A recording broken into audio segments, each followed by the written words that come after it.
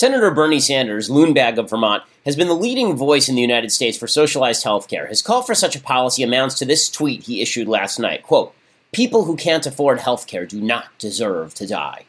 This, of course, has nothing to do with policy and everything to do with an immature worldview that suggests that government can tame every unfairness in life. Of course, no one deserves to die because they can't afford health care, but no one deserves to die for any reason other than their own evil criminality. People don't deserve to die of cancer. People don't deserve to die in car accidents. People don't deserve to die peacefully in their beds in old age. As Clint Eastwood says in Unforgiven, deserve's got nothing to do with it. The question in public policy isn't one of motivation. Nobody, right or left, believes that poor, sick people deserve to die. The question is how to best increase access to health care. The right believes that increase in supply is necessary in order to create competition and therefore lower cost and increase quality. This means deregulation. The left believes that current supply must be redistributed.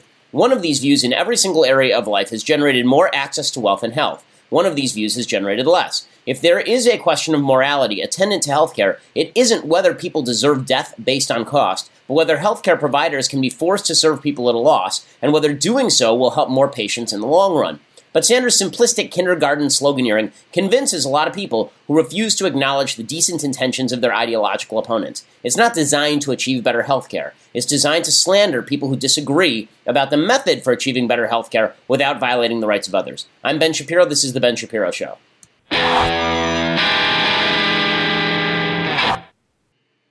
Okay, so we have a lot to get to today. Up to and including President Trump is now tweeting about Amazon, and we're going to talk about the media fight, and we're going to talk about Trump Care. So lots and lots of things to talk about. But before we get to any of that, I first want to say thank you to our sponsors over at Legacy Box. So if you are looking to preserve your memories, your childhood memories, if you want your parents to preserve their memories, then you need to go to Legacy Box right now. I'm a stickler for this sort of thing. A few years ago, I used to help older folks actually write their memoirs because I thought it was so important to preserve their memories for future generations because without those memories, you really have not much left. What Legacy Box does, it allows you to take all of those old photos and all of those old tapes and translate those into a usable format so that you can access them anytime you want. You go to Legacy Box, and then they actually send you a box, and you load the box with your old tapes and your films and your pictures and your audio recordings, and you send it back to them, and then in a couple of weeks, you get them back on a DVD or a convenient thumb drive so you can watch them, you can share them, you can relive them. Legacy Box takes care of everything from beginning to end. They provide updates every step of the process, every single piece that you send them.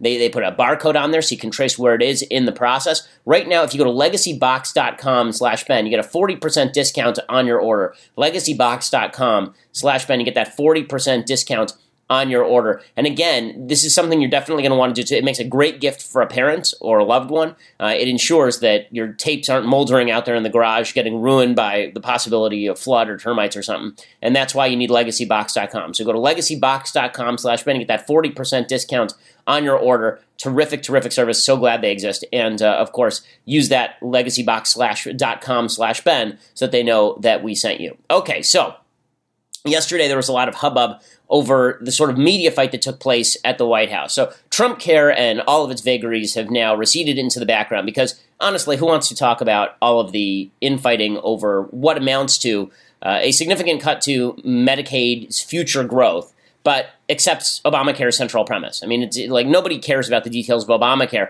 All they know is that they don't like whoever touches it, which is why the polls today are showing 12% of Americans in favor of the Senate healthcare version of Trump Care. So we'll get to all of the hubbub surrounding that, but the truth is both the right and the left would much prefer, it's much more entertaining, to talk about the media fights that are currently happening. So Trump keeps saying that the media are fake news, and the news keeps saying that Trump is a fake president. So both of them are equally, well, I wouldn't say they're equally wrong. I think that the news is more fake than Trump is a fake president. Obviously, Trump is the president, and the media do sometimes report fake news. But what you really have right now is this piece of kabuki theater where the only people who benefit are the partisans on both sides. And I'm speaking as someone who is quite partisan, right? I'm a conservative. I'm very partisan on behalf of my viewpoint. But this whole kind of ridiculous play theater slap fight between the media and Trump is silly. And the reason it's silly is because the media are going to do what the media are going to do. Trump's going to do what Trump is going to do. None of this is going to change. Trump wins points from smacking the media around. The media win points by smacking Trump around.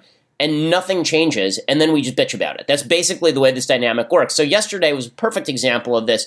you have Sarah Huckabee Sanders, who is in for Sean Spicer. Sean Spicer has been relegated to the outhouse. He's been locked there, actually, by President Trump after Sean Spicer didn't do a good enough job. First, he relegated him to the bushes, then he relegated him to the outhouse. So Sarah Huckabee Sanders has now taken his place in the White House press briefing room, and they actually were allowed to tape this press briefing, which is nice. I mean, it's nice to be able to see this stuff visually. So Sarah Huckabee Sanders is doing this, and she's asked about a story we discussed at length yesterday, the CNN story that accused Anthony Scaramucci, who's a Trump associate, of associating with evil Russian banks. And it turned out that story was complete crap. There was nothing of substance to it. CNN had to retract the story. They fired the reporters who were involved in the story. And so Sarah Huckabee Sanders is asked about this, and she just uses it as an opportunity, a legit opportunity to go after the press with both barrels. Here she goes. I don't know that it's that the response isn't good enough for the president. I think it's the constant barrage of fake news directed at this president probably that has garnered a lot of his frustration. You point to that report. There are multiple other instances where that outlet that you referenced has been repeatedly wrong and had to point that out or be corrected. There's a video circulating now, whether it's accurate or not. I don't know, but I would encourage everybody in this room and, frankly, everybody across the country to take a look at it. I think if it is accurate, I think it's a disgrace to all of media, to all of journalism. I think that we have gone to a place where if the media can't be trusted to report the news, then that's a dangerous place for America. And I think if that is the place that... She's totally right about all of this, right? She's totally right about all of this. Everything Sarah Huckabee Sanders says right here about the media's coverage of Trump is exactly right. They've put it forward a bunch of fake news. They violated their own journalistic standards in order to do so. They're out to attack Trump. They're out to get Trump. They've been pushing this Trump-Russia collusion hoax for a year now. Even if Russia interfered in the election, which they probably did, and when I say probably, I mean they almost certainly did, because I haven't seen the underlying evidence, but I believe our intel community, which says that they did. But even if that happened, there's no suggestion evidentiarily that the Trump campaign colluded with Russia. At least we haven't seen anything yet. So it's a year of hubbub for ratings. And then, of course, she's referring back to the James O'Keefe video of a CNN producer talking about how CNN had been pumping up the Trump-Russia stuff in order to generate future ratings, in order to generate better ratings. So she's totally right about all of this. And then she goes too far. Here's what Sarah Huckabee Sanders says next. If we make the slightest mistake, the slightest word is off, it is just an absolute tirade from a lot of people in this room. But news outlets get to go on day after day and cite unnamed sources, use stories without sources, have, you mentioned the Scaramucci story where they had to have reporters resign. Okay, so again, this part is now a little bit crazy because it's one thing to say that they report stuff, violate their own ethical standards and all that. I totally agree. Totally agree. The media is wildly biased. They hate Trump and they're out to get Trump. All true. All true. But then when she says, well, if we get anything a little bit wrong, everybody goes crazy. Well, you are the White House. You are the president. I mean, not to try to be too fair-minded here, but there were those of us on the right who were pretty critical of President Obama. I remember because I was one of them, right? I mean, we were on top of President Obama as well. We should have been. The President of the United States deserves scrutiny. And then she says news outlets go on day after day, and they cite unnamed sources. They use stories without sources. Okay, again, the White House does this too. The White House leaks routinely to the press. The White House uses anonymous sources. This is a little bit hypocritical.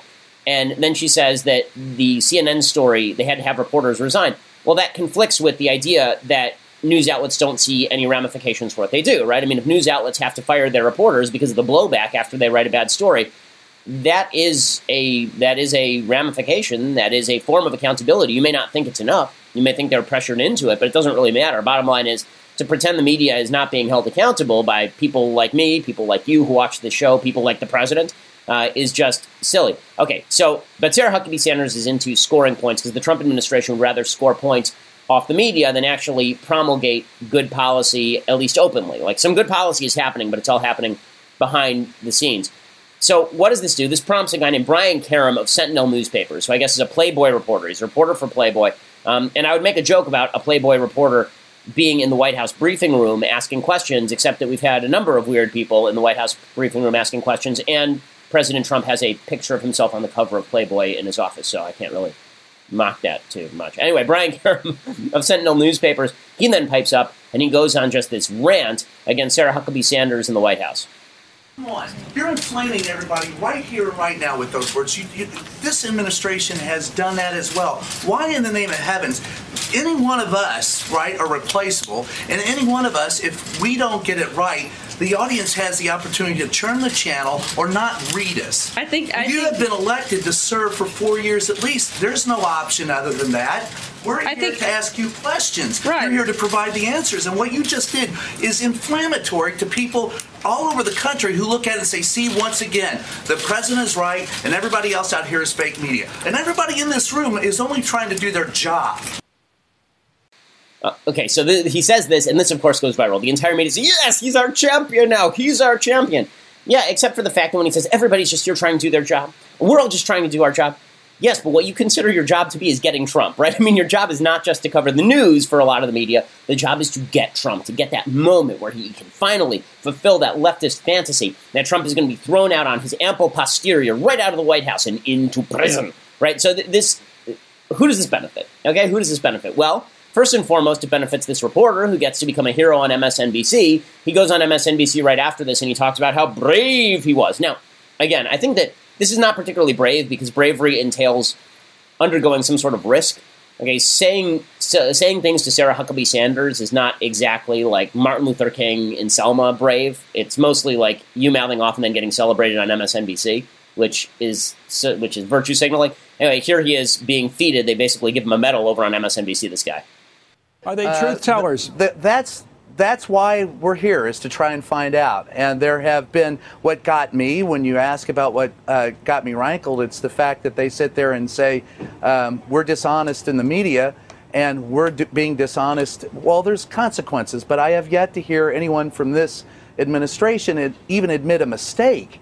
And so it's a little hard to take because the people in that room I have a healthy respect for. I've been coming and going in this room off and on since the Reagan administration, and there were, those people I have held up as heroes, some of the people that were here. In addition, there are reporters who have given their lives to get news to the public, and to be just labeled as dishonest and fake media rankles me. And maybe I lost my temper at that moment, but it was a long time coming. It was 6 months. I would like to see that taken off just taken off the table and let us talk about real issues. Let us ask our questions. Quit hitting us with fake media. I mean, everyone, including Breitbart that's in there, has been respectful. They've asked tough questions, and the administration has not often been forthcoming with what I would say are factual answers. So, yeah, I'm a little concerned about it. And then Chris Matthews, yeah, hero, unbelievable. I must say, Chris Matthews, I must say, I love it. Look at this guy. I think we should give him a honorary burial plot in Arlington National Cemetery. Hero. Okay, so who benefits? First of all, the media benefit from this perception that they are speaking truth to power, right? This goes all the way back to Sam Donaldson doing the same thing with Ronald Reagan back in the 80s. And then who else benefits? Well, Trump benefits, obviously, because we on the right, we hate the media. We think the media are totally full of crap. But does anyone benefit in terms of policy? Well, not really, because it turns out all the acolytes of the media don't trust Trump. All the acolytes of Trump don't trust the media. And so we have nothing to talk about, really. And the fact is that bad media performance happens on both sides. It does happen on both sides. Like, I would prefer, I said this before, I've said this many times, I would prefer a left media to cover Trump and a right media to cover Obama. Because whoever is most in opposition to the president seems to me the person who is most likely to actually keep that president being held responsible. Like, I would rather have tough questions being asked than this question from LifeZet. LifeZet is Laura Ingram's publication. Here's a LifeZet reporter asking a question yesterday. Given the news about CNN's erroneous story about Anthony Scaramucci, does the White House believe there are other Russia-related stories from major outlets that have not been retracted and are just as false, including the February 14th story in the New York Times about collusion between the Trump campaign and Russia, which James Comey called into question, which many believe the CNN story was based upon? Does the White House now believe the news media have an obligation to review stories on the Russian Trump issue and retract questionably sourced stories? Okay, I mean, it's ridiculous. Here's a softball, Sarah. Just enjoy, right? Hey, name all the stories you think have been bad over the past year.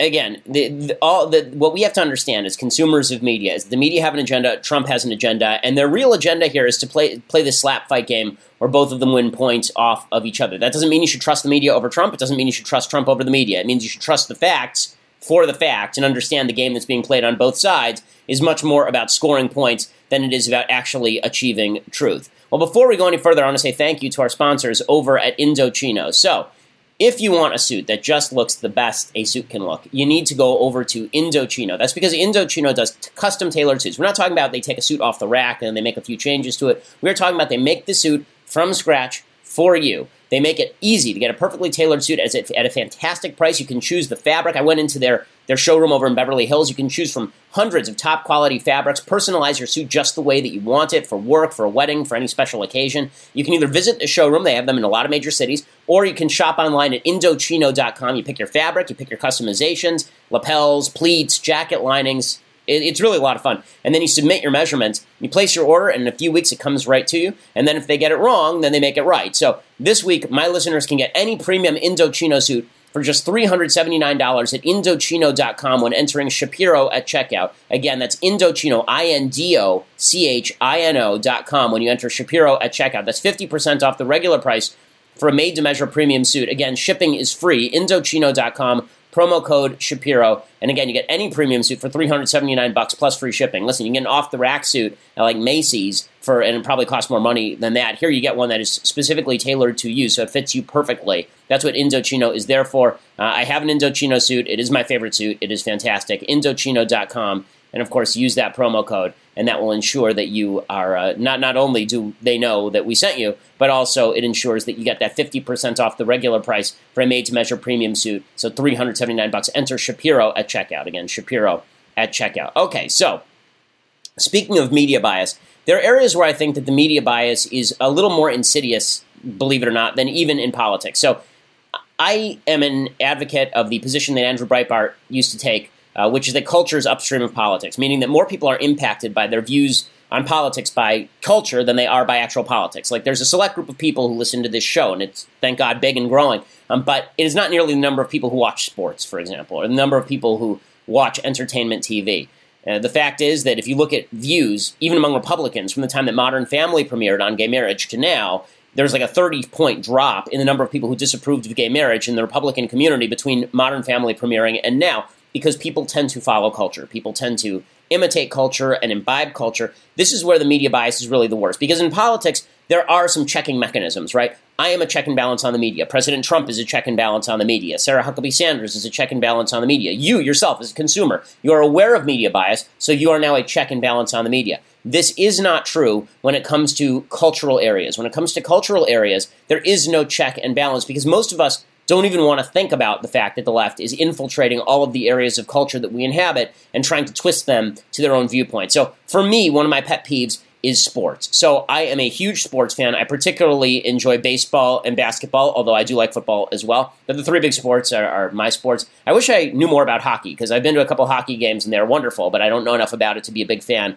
I don't know enough of the players. I'd really have to sort of engross myself in it. But in any case, I'm also a tennis fan, so I like tennis. And there's been a controversy that is now broken out that is just ridiculous and stupid over Serena Williams. So we talked about this a little bit yesterday. John McEnroe, who's of course one of the great men's players of all time, he came out and he said Serena Williams is a great player, but Serena Williams is not as good as men, right? Serena Williams is a girl. And that prompted Serena Williams to begin tweeting about it, because she was now very, very, very, very, very, very offended. And this just demonstrates again how things work in the sports media. Everything has to be politicized. So she tweets out, "Dear John, I adore and respect you, but please keep me out of your statements that are not factually based. I've never played anyone ranked there, nor do I have time. Respect me and my privacy as I'm trying to have a baby. Good day, sir." I don't understand what her having a baby has to do with the question. He was asked a direct question. We played it yesterday. He was asked a direct question about where Serena would rank, because he said she is the best female player of all time. And people said, why not the best player of all time? And then the media asks him to apologize. So here are the CBS anchors who are angry at McEnroe, asking him to apologize for it. I felt the need, however, unfortunately, I'm probably to defend myself. I don't know, just say what I really felt. I mean, which is about what I think she would be. I think you're referring to the fact that I said she'd be about 700 in the world. Yeah. Right. I've got a solution, Gail, though, because I know that you're friendly with Serena, and I think at least until yesterday, I'm right now. I'm just waiting. Would you like to apologize? No. You really do need to answer Charlie's question. What was it? I didn't. You're right. I wasn't paying attention. Necessary to do this. Yes. It wasn't necessary. It was not necessary. You knew it would create. I didn't know it would create. You controversy. didn't? No. John. Has anybody ever? I've said this 1,000. Does Bobby Riggs Charlie, mean anything? No apology to Serena, really?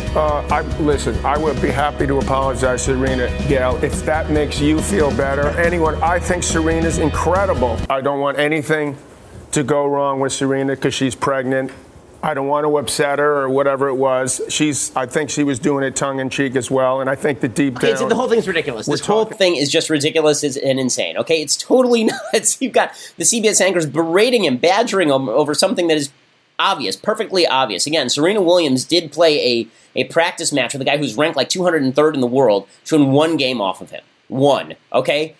No, I'm sorry. She is not as good as the men because she is a girl. And that is she's amazing. She'd kick my ass, but that has nothing to do with whether she would be on the professional men's tour. In fact, you know who has said this in the past? You know who has said this some woman named Serena Williams. Here's Serena Williams on David Letterman a couple of years ago. Actually, it's funny because Andy Murray, he was been joking about myself and him playing a match, and I'm like, Andy, seriously, like, are you kidding me? Because for me, men's tennis and women's tennis are completely almost two separate sports. So I'm like, if I were to play Andy Murray, I would lose 6-0, 6-0 in 5 to 6 minutes, maybe 10 minutes, because it's true. It's true. It's a completely. It's a completely different sport. The men are a lot faster, and they serve harder, they hit harder. It's just a different game, and I love to play women's tennis, and I only want to play girls because I don't want to be embarrassed. I would not do the tour. I wouldn't do Billie Jean any justice. So Andy, stop it. Yeah. I'm not gonna let you kill me. I'm with you. Okay, so there she is admitting it. Okay, because it's true. But that doesn't stop those CBS anchors from going after Mac. How dare you suggest biological reality? That's just terrible. Actually, my favorite thing of the night last night is Christina Hoff Sommers, the factual feminist friend of mine. She was tweeting out. I guess it was book segments from some feminist queer theory book, and there was a segment from some woman who thinks she's a man, transgender man, talking about how she had given birth. And the whole piece was a man gives birth. And so I tweeted back, what, via the urethra? Like, how would that work? I mean, that's passing a hell of a kidney stone right there, because the fact is that men can't give birth, gang. Only women can give birth. But you speak basic biological truths now, and suddenly it's a problem. Like, I'm up in Canada right now. I'm over in Toronto because I'm going to give a speech tonight. And Jordan Peterson, who we're going to have on the show when the studio is finally set up totally, Jordan Peterson has basically been reamed out by his own university, by the government, for having the temerity to say things like men are men and women are women. This is the way that we are moving. And in the media are pushing that as hard as they possibly can. And then, of course, they are firing every conservative they can get their hands on. Britt McHenry, who was a controversial figure because there was a video of her getting angry at some sort of car attendant at one point. She was fired, and she came out yesterday and she said, ESPN fired me because I'm conservative, which is perfectly plausible. She said, I mean, I've been openly conservative. Look how that ended up, is what she tweeted out yesterday, which is correct, okay? ESPN will fire people who are openly conservative, whether you're talking about Mike Ditka or Curt Schilling. It doesn't seem to matter. Curt Schilling's great sin, you recall, was that Curt Schilling at one point had said that ISIS was like the Nazis. Ooh, they fired him, right? Mike Ditka's great sin is that he didn't support President Obama. Ooh, just so terrible. Unbelievable. But this is how culture bleeds down into politics, and that's why we have to fight back against it. No, sports should be left to sports. They should not turn into the political whims of the radical left. It's really stupid. Okay, we're going to continue by talking about the latest on Trump care, plus some things I like, things I hate, and some Bible talk. But for that, you're going to have to subscribe. So go over to dailywire.com right now, become a subscriber for $8 a month. You too can subscribe over at dailywire.com. You can be part of the mailbag, which we'll be doing on Friday. You can watch the rest of the show live. You can get Andrew Klavan's fantastic show live and be part of his mailbag as well. We have another show that's going to be released in the very near future as well. You can get all of that when you become a Daily Wire member. Plus, if you want to become an annual subscriber, then you can, for the annual price, you get a free signed copy of a book I wrote with my dad, Say It So, all about baseball and fathers and sons, autographed by me. Plus, lock in your rate, whether you're annual or just regular subscriber, lock in your rate right now because the rates are going to go up on July 10th. So they're not going to go up for people who are already subscribed. Now is your window. If you want that low price, then make sure that you get your subscription right now. Don't wait until July 11th to do it. Okay, so we're going to continue over on our site, and then if you want to listen later, you can go check out iTunes or SoundCloud, become a subscriber there, leave us a review. We always appreciate it. We are the largest conservative podcast in the nation.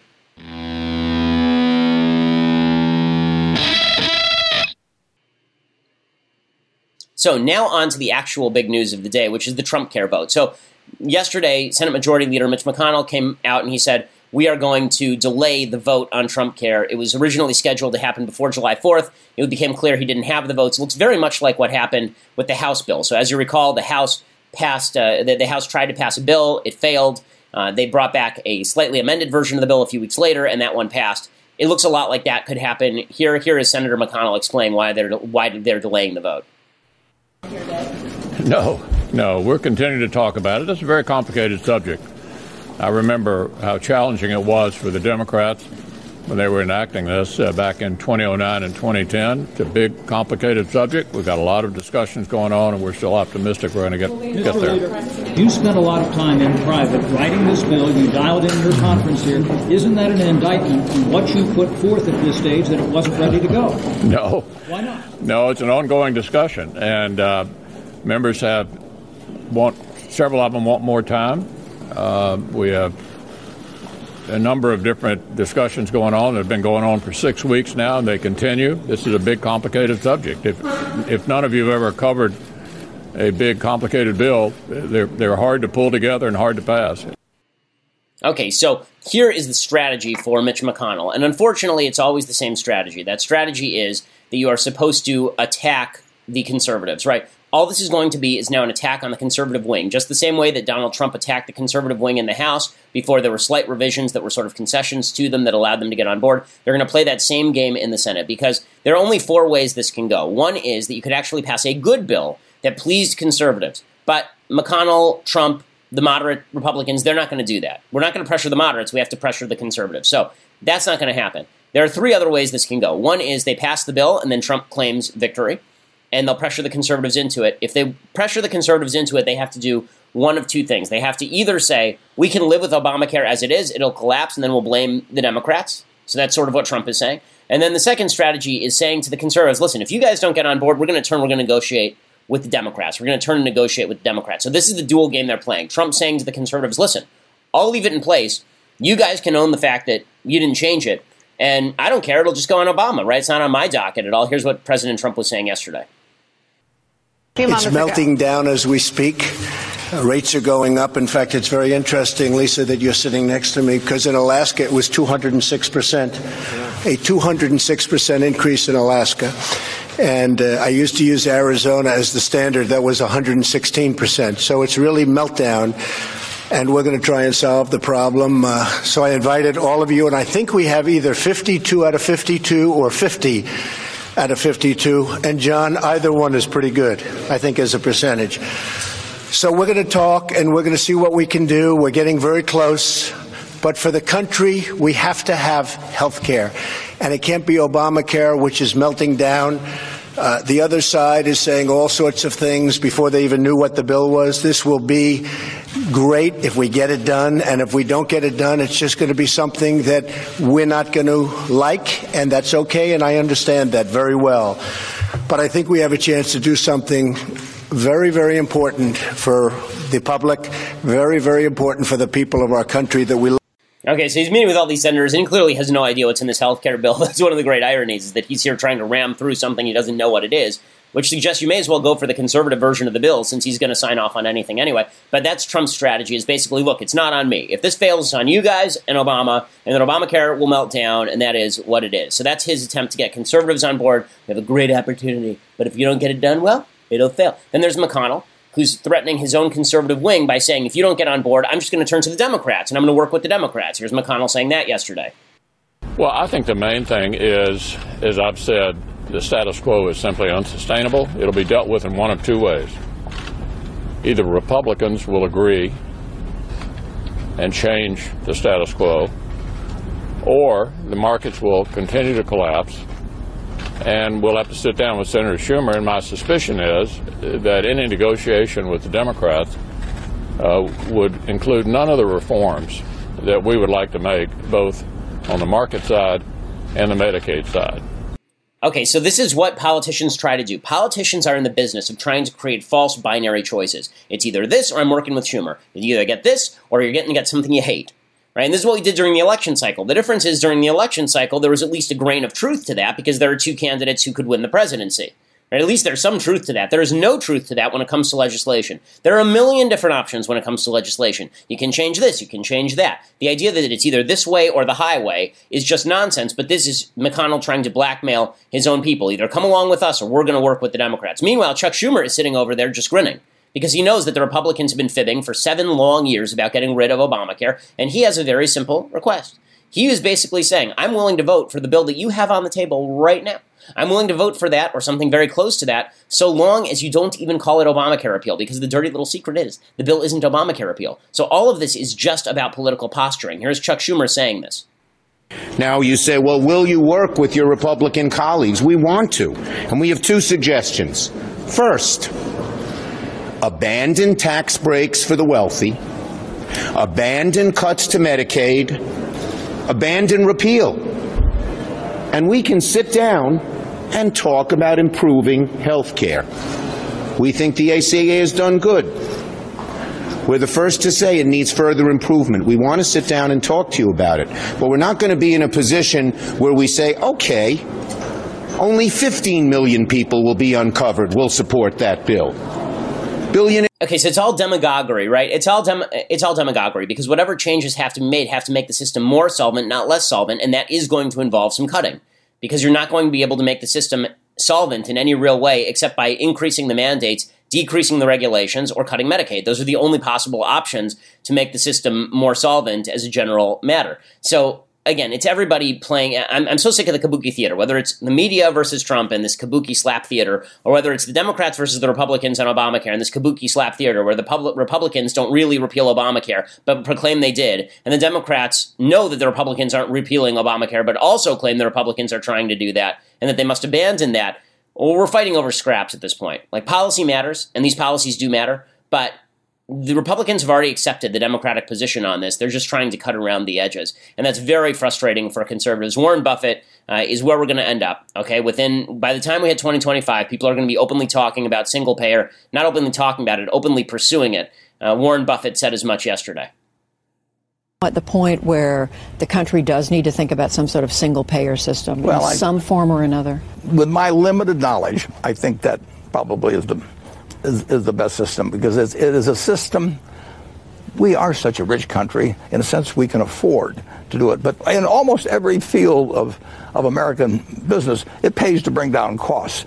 There's an awful lot of people involved in the medical, just the way the ecosystem works, that there's no incentive to bring down costs. And it sounds like you're saying with a single payer system, it'd be easier to figure out a way to get those costs down. More effective, I think. Okay, it's ridiculous, first of all, for him to suggest that single payer would bring down costs. Ask the NHS in Britain whether that has brought down costs in healthcare while maintaining quality. The answer, of course, is no. But this just shows you, we do have real political conflicts in this country. Real conflicts requiring real clarity. The parties obfuscate it, the media obfuscate it, the White House obfuscates it, because they're too busy fighting over silly things over here on the side when we should be talking about the central issues that actually we disagree about. The central ideological battles, like free markets versus centralized control. When's the last time you heard the Republicans talk about actually freeing the market? Not about number of covered, not about bringing down cost. Freeing the market, about individual rights in healthcare. When did we, not only to access healthcare, but an individual right to compete in the healthcare system and make choices in the healthcare system? When's the last time you heard anybody talk about that? When is the last time you heard anybody talk about the core issues that are facing the country as opposed to these ancillary issues that are based on 127-page bills nobody can read and few people understand? It's really just, it's irritating and it's demonstrative of the fact that everybody in the media and everybody in politics has a stake in keeping your eye over here when the real issue is right here in front of you. Okay, so before we get to things I like and things I hate, we're going to talk about Stamps.com. We are so grateful to have their sponsorship. So, you're sick of waiting in line at the post office. I know I am too. Actually, last night, my wife turned to me, she said, I ordered some stamps and they never came. And I said, well, why didn't you just use our subscription over at Stamps.com? Like, you should totally do that. You can print the stamps out. You can tape it onto a piece of paper. You can put it right on the envelope. You can print it directly onto the envelope, print it on a sticker. They save you time and money, which you can use to grow your business. You can mail any letter, any package using just your computer and the printer, and the mailman picks it up directly from you. Create your Stamps Online account in minutes with no equipment to lease, no long-term commitments. They bring all the services of any U.S. Postal Service right to your fingertips. So right now, go to Stamps.com, click at the microphone at the top of the page, and type in Shapiro. So Stamps.com, promo code Shapiro. And that means that you get a 4-week trial free, plus postage and a digital scale without long-term commitment. So you can weigh your postage, make sure that you're getting it right before you buy your postage. So again, that's a pretty solid deal just for registering over at Stamps.com, entering that promo code Shapiro when you click on the microphone. Stamps.com again, making it so that you never have to wait in line at the post office again, saving you time and saving you money as well. So check it out, Stamps.com, enter that promo code Shapiro when you click on the microphone. Okay, so time for some things I like and then some things I hate. So, things I like. We've been doing podcasts that I recommend this week. So I recommended Dana Perino and Chris Stirewalt's podcast on Monday. Yesterday I recommended Pod Save America, a lefty podcast.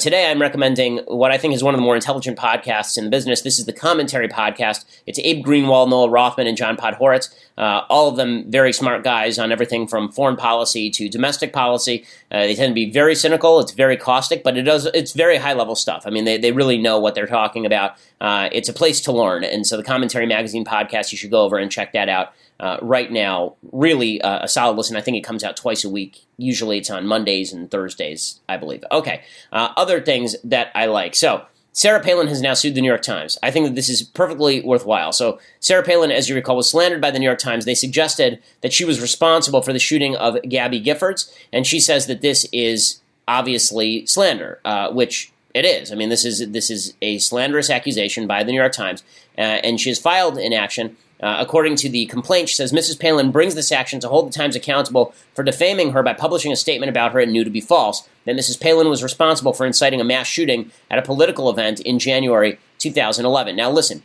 as someone who has been the victim of a bunch of frivolous lawsuits on journalistic matters, the most obvious being the Clock Boy situation, I am not in favor of frivolous lawsuits. This does not seem to me frivolous. Everybody in the world and their mother knew that Sarah Palin had nothing to do with Jared Lee Loughner. It didn't matter. The New York Times printed it anyway and then used that as the key example of right-wing rhetoric leading to violence.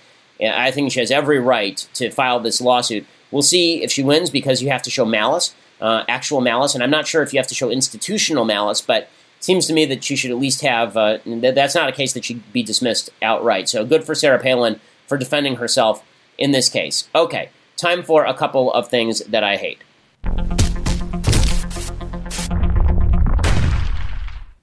Okay, so first thing that I hate, President Trump really needs to stop it on Twitter. When I say stop it, I don't mean attacking the media. That's okay. I mean attacking the media in the dumbest possible way. So today, look, Trump hates the Washington Post. He hates the Washington Post with the fiery fury of 1,000 burning suns.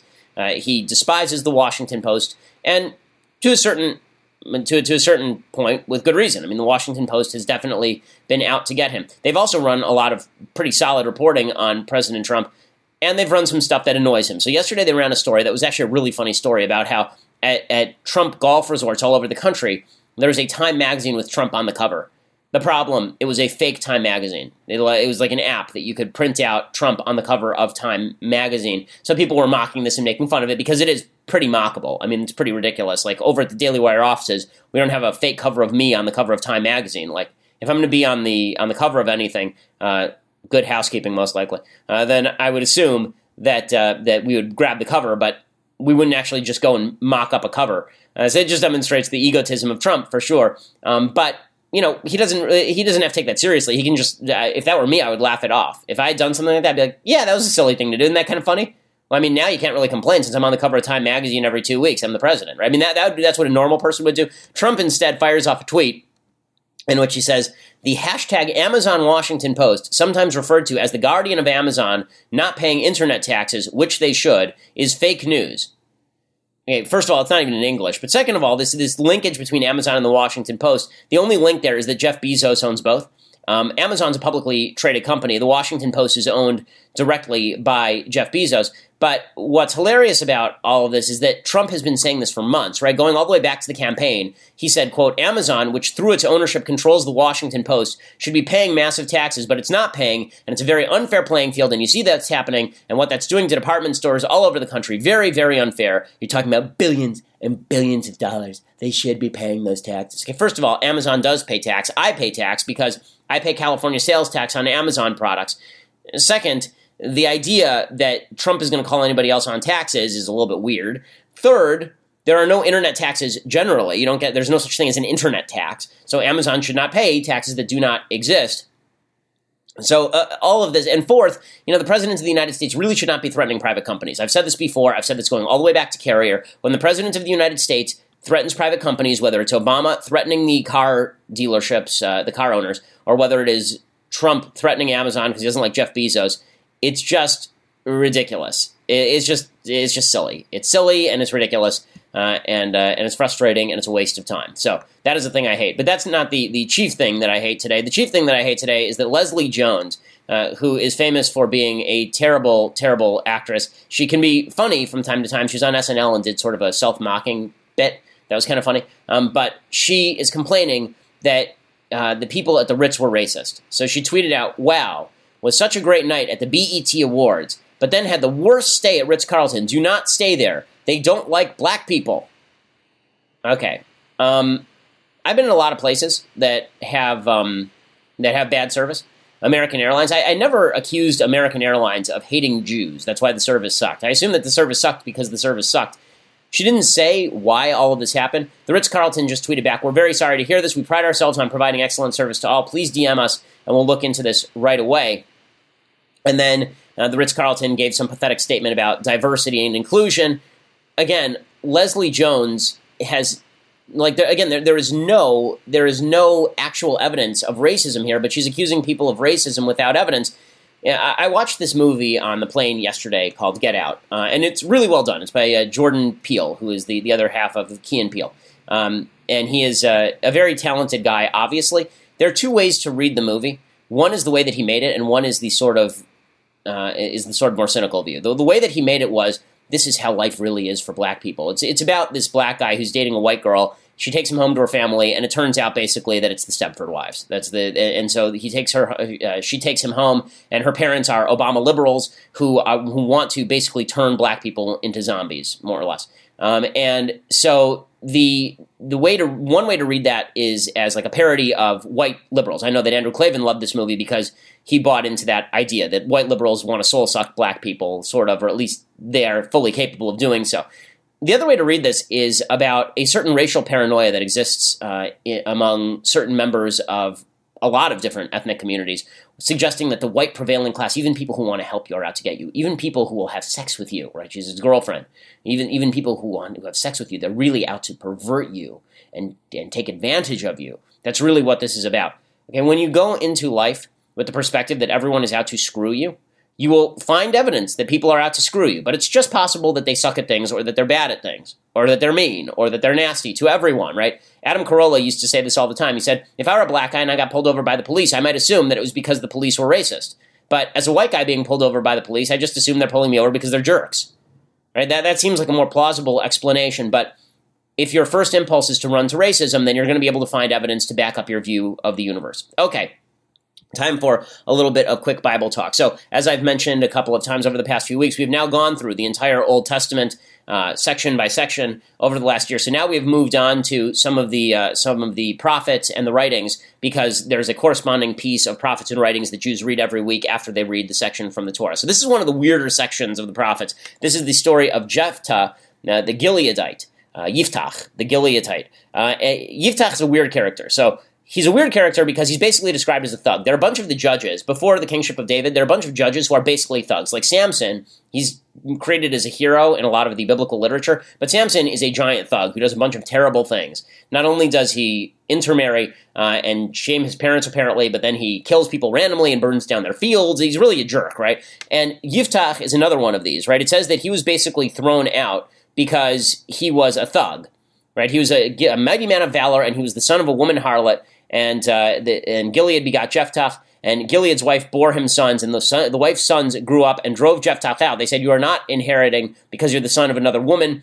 And then he basically gets together a band of ruffians, and then they're under attack from the kingdom of Ammon, and he takes control. And then we get to the end of this particular section, and he's about to go to war, and he says, he vows a vow to the Lord, and he says, if you will indeed deliver the children of Ammon into my hands, it will be whatever comes forth that shall come forth from the doors of my house toward me, when I return in peace from the children of Ammon, shall be to the Lord, and I will offer him for a burnt offering. And Jephthah passed over the children of Ammon to fight against them, and God let him win. And then this part is not included in this section. And then he comes home, and his daughter's the first thing to come out of the house. And so there are commentaries who try to explain it away by saying that he actually just sent his daughter to basically live in a monastery somewhere. But the basic textual reading is that he then participated in human sacrifice. Okay, so what to make of all of this? Well, here's what to make of all of this.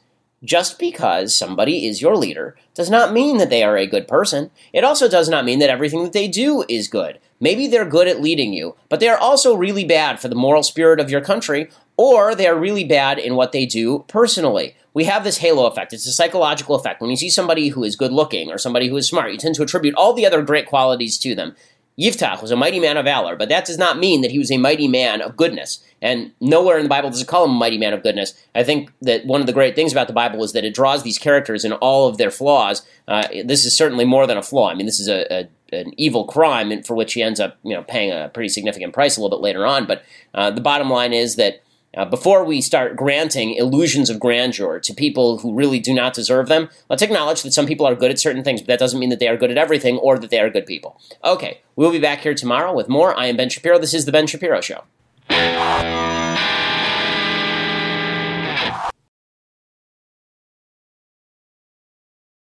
We'll get to more on this in just 1 second. First, Pure Talk believes in American values, and that free should mean, like free. So when you switch to Pure Talk today, you'll get a free Samsung 5G smartphone. There's no foreign line requirement, no activation fee, just a free Samsung that's built to last with a rugged screen, quick charging battery, and top-tier data security. Qualifying plans start at just $35 a month for unlimited talk, text, 15 gigs of data, and a mobile hotspot. Pure Talk gives you phenomenal coverage on America's most dependable 5G network. It's the same coverage you know and love, but for half the price of the other guys. The average family saves almost $1,000 a year. So I challenge you to choose a company that actually doesn't hate your guts and shares your values. Let Pure Talk's expert U.S. customer service team help you make the switch today. Go to puretalk.com/Shapiro to claim your eligibility for your free brand new Samsung 5G smartphone and start saving on wireless today. Again, go to puretalk.com/Shapiro to switch to my cell phone company. I've been using them for years. They're fantastic. You'll love them as well. Go to puretalk.com/Shapiro and claim your eligibility on that free brand new Samsung 5G smartphone. Start saving.